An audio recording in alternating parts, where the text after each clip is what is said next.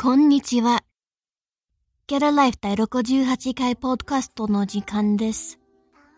今回のゲストは西本太郎と三倉啓太。今回の番組はなんとホンダの新しい NM4 Voltus について特集します。このインタビューは英訳付きで Get a Life 区内で聞けます。NM4 の全体についてちょっと一言語っていただきたいんですけど。はい。じゃあ日本語で NM4 のバルタスは、ホンダはいろいろなモーターサイクルを持ってます。で、世界中のお客様に、喜んでいただいているというふうにも思っています。でも私たちはもっと、新しいお客様にも来ていただきたいし、それが次世代のファンを作っていきたい。そんな思いを込めて、作ったのがこの NM4 です。デザインした時の、インテンションは何だったんですか？インテンション？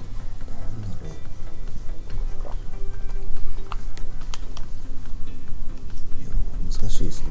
こういうバイク作りたかったですねとか。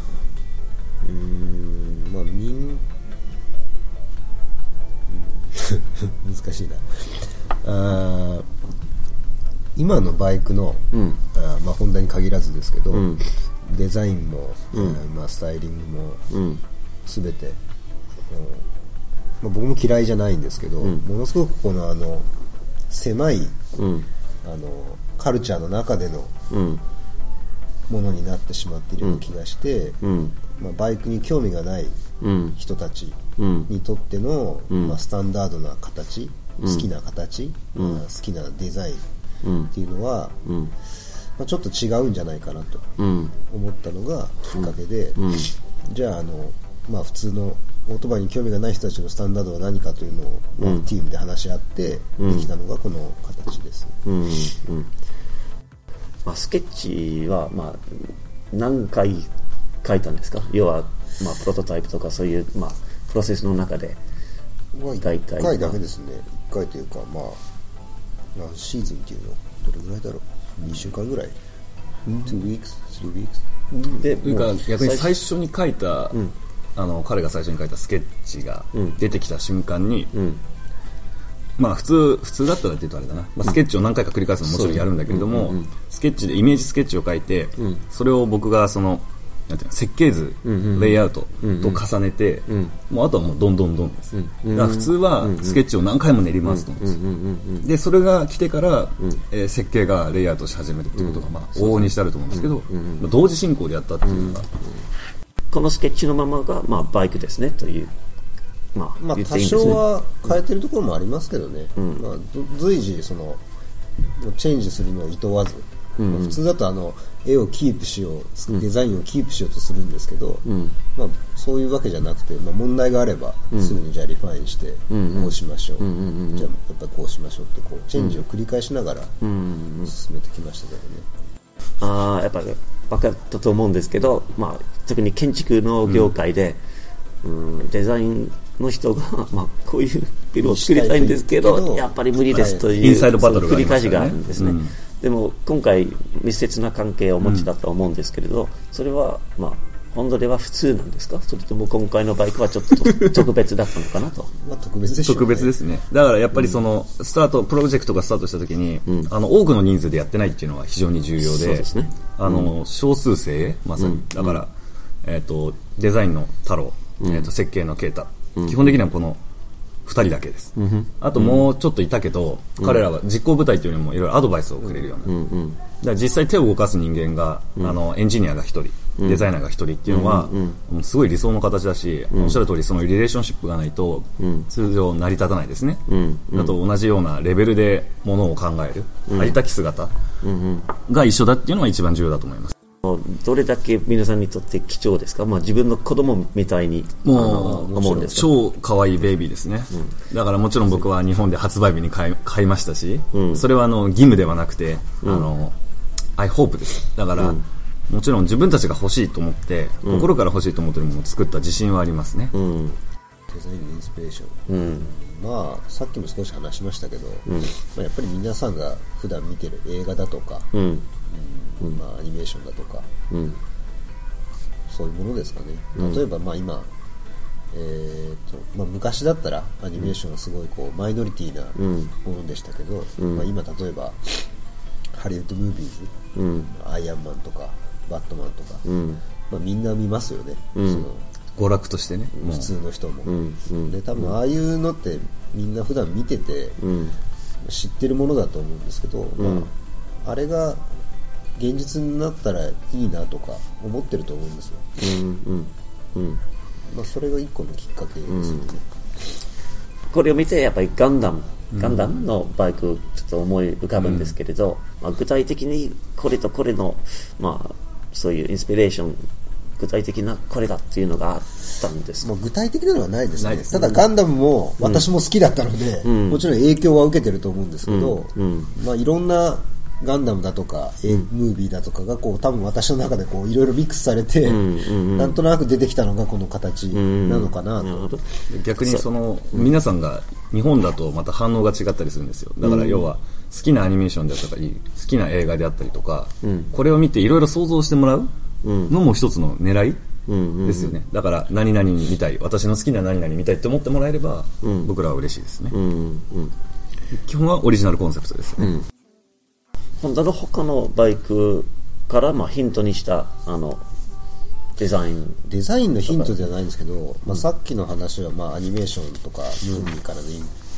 そのなんていうんですか、インスピレーションもあるんですけど、やっぱりアニメとリアルは違うんですよね。だからそこには僕が今までオートバイのデザインをしてきたこう経験というのがやはり入っていて、そうですね、やはりアニメにしすぎると、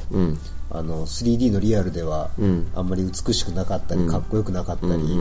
あとちょっと子供っぽくなってしまったりする部分があるんですね。そこをやっぱりこう、どのモチーフっていうのはないんですけど、私の経験でモディファイしてるところはたくさんあります。だから設計的にもそのバイクらしさっていったところは、例えばこれは EV ではないですね、電動ではないです、だからそのバイクらしさみたいなところは残したかったっていうような思いもありますよね。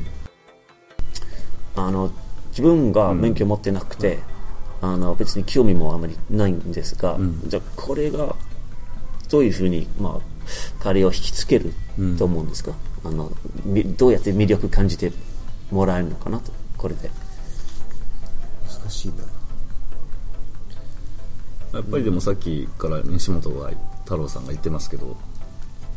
やっぱり普遍的な魅力があると思ってるんですよ。なんて言えばいいのかな、そのアニメーションとか映画であるとかに出てくるようなのって、多分オートバイを熟知した人がデザインしたものが出てないと思うんですよね。なんだろうな、みんなが想像するオートバイを知らない、オートバイを、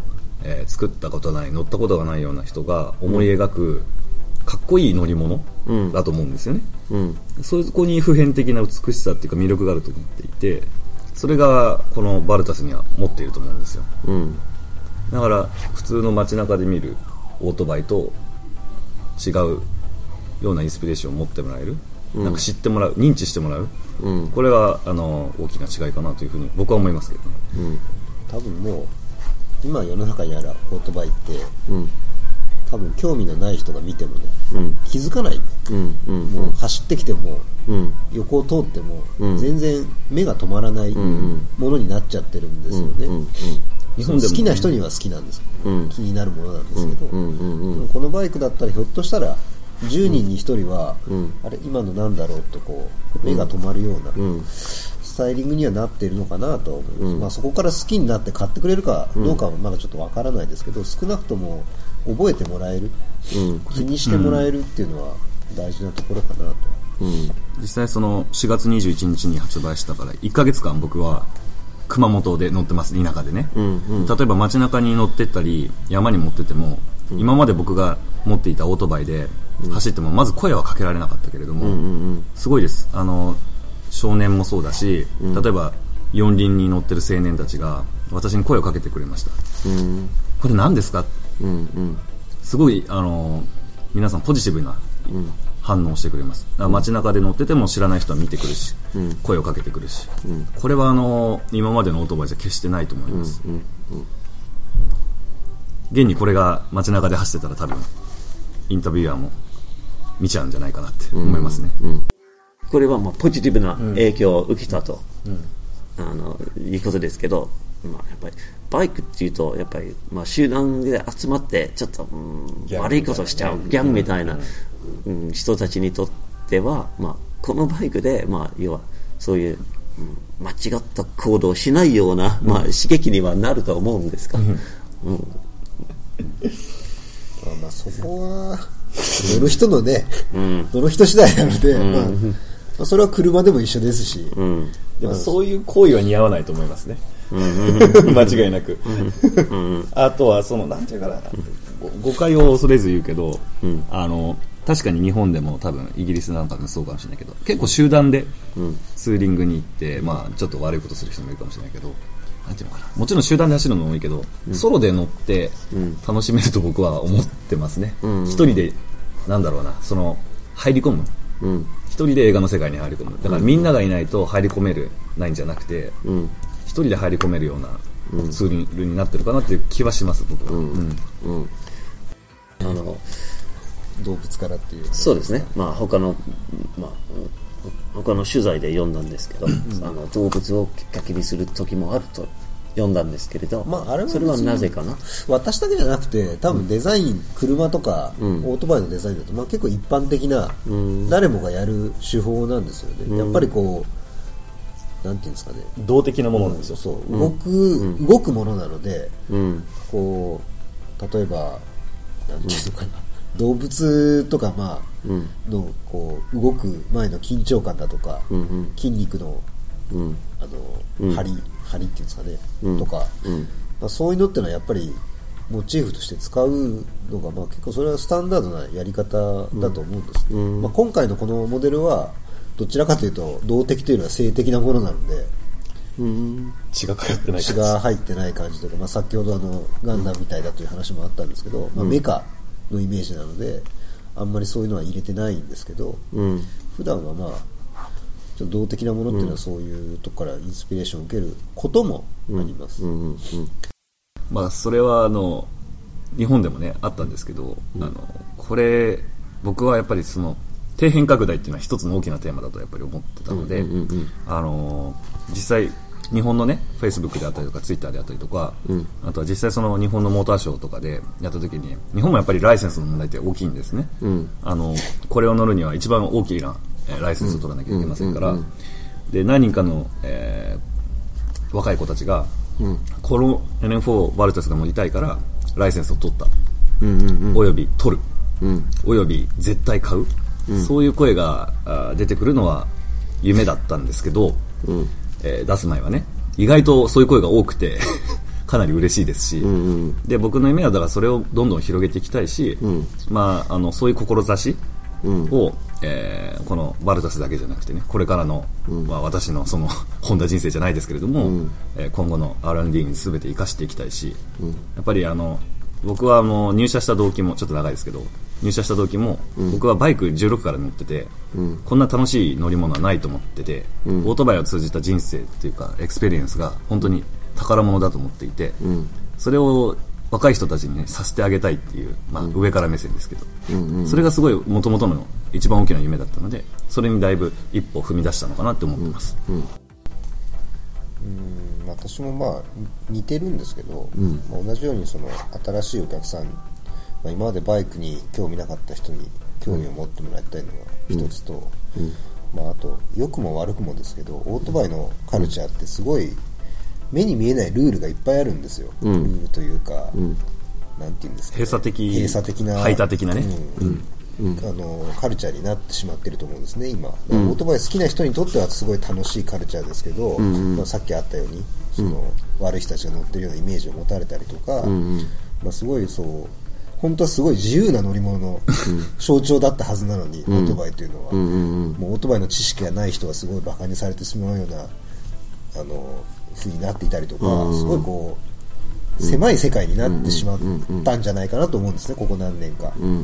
まあ、全員もちろん皆さんじゃないですけど、一部の人かもしれないけど、それの空気が少しこう変わって、オートバイってもっと自由でこういうのもあるよねっていう風な、一つのきっかけになれば嬉しいなと思いますけどね。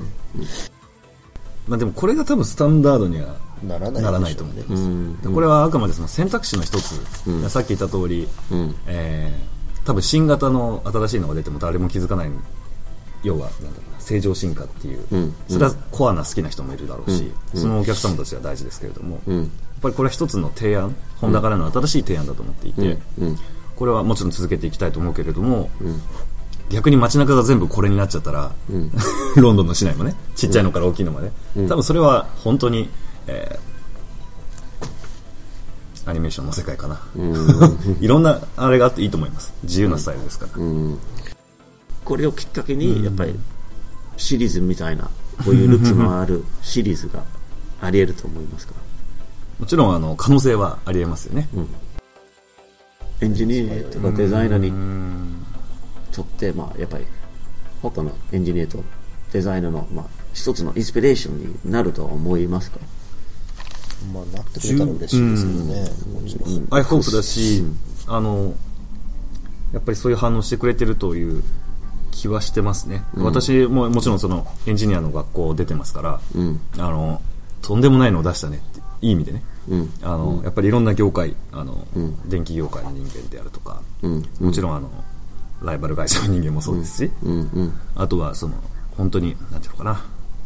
まあ、商社みたいなことやってるようなやつであるとか、いろんな人間たちからいい反応をもらいましたよね、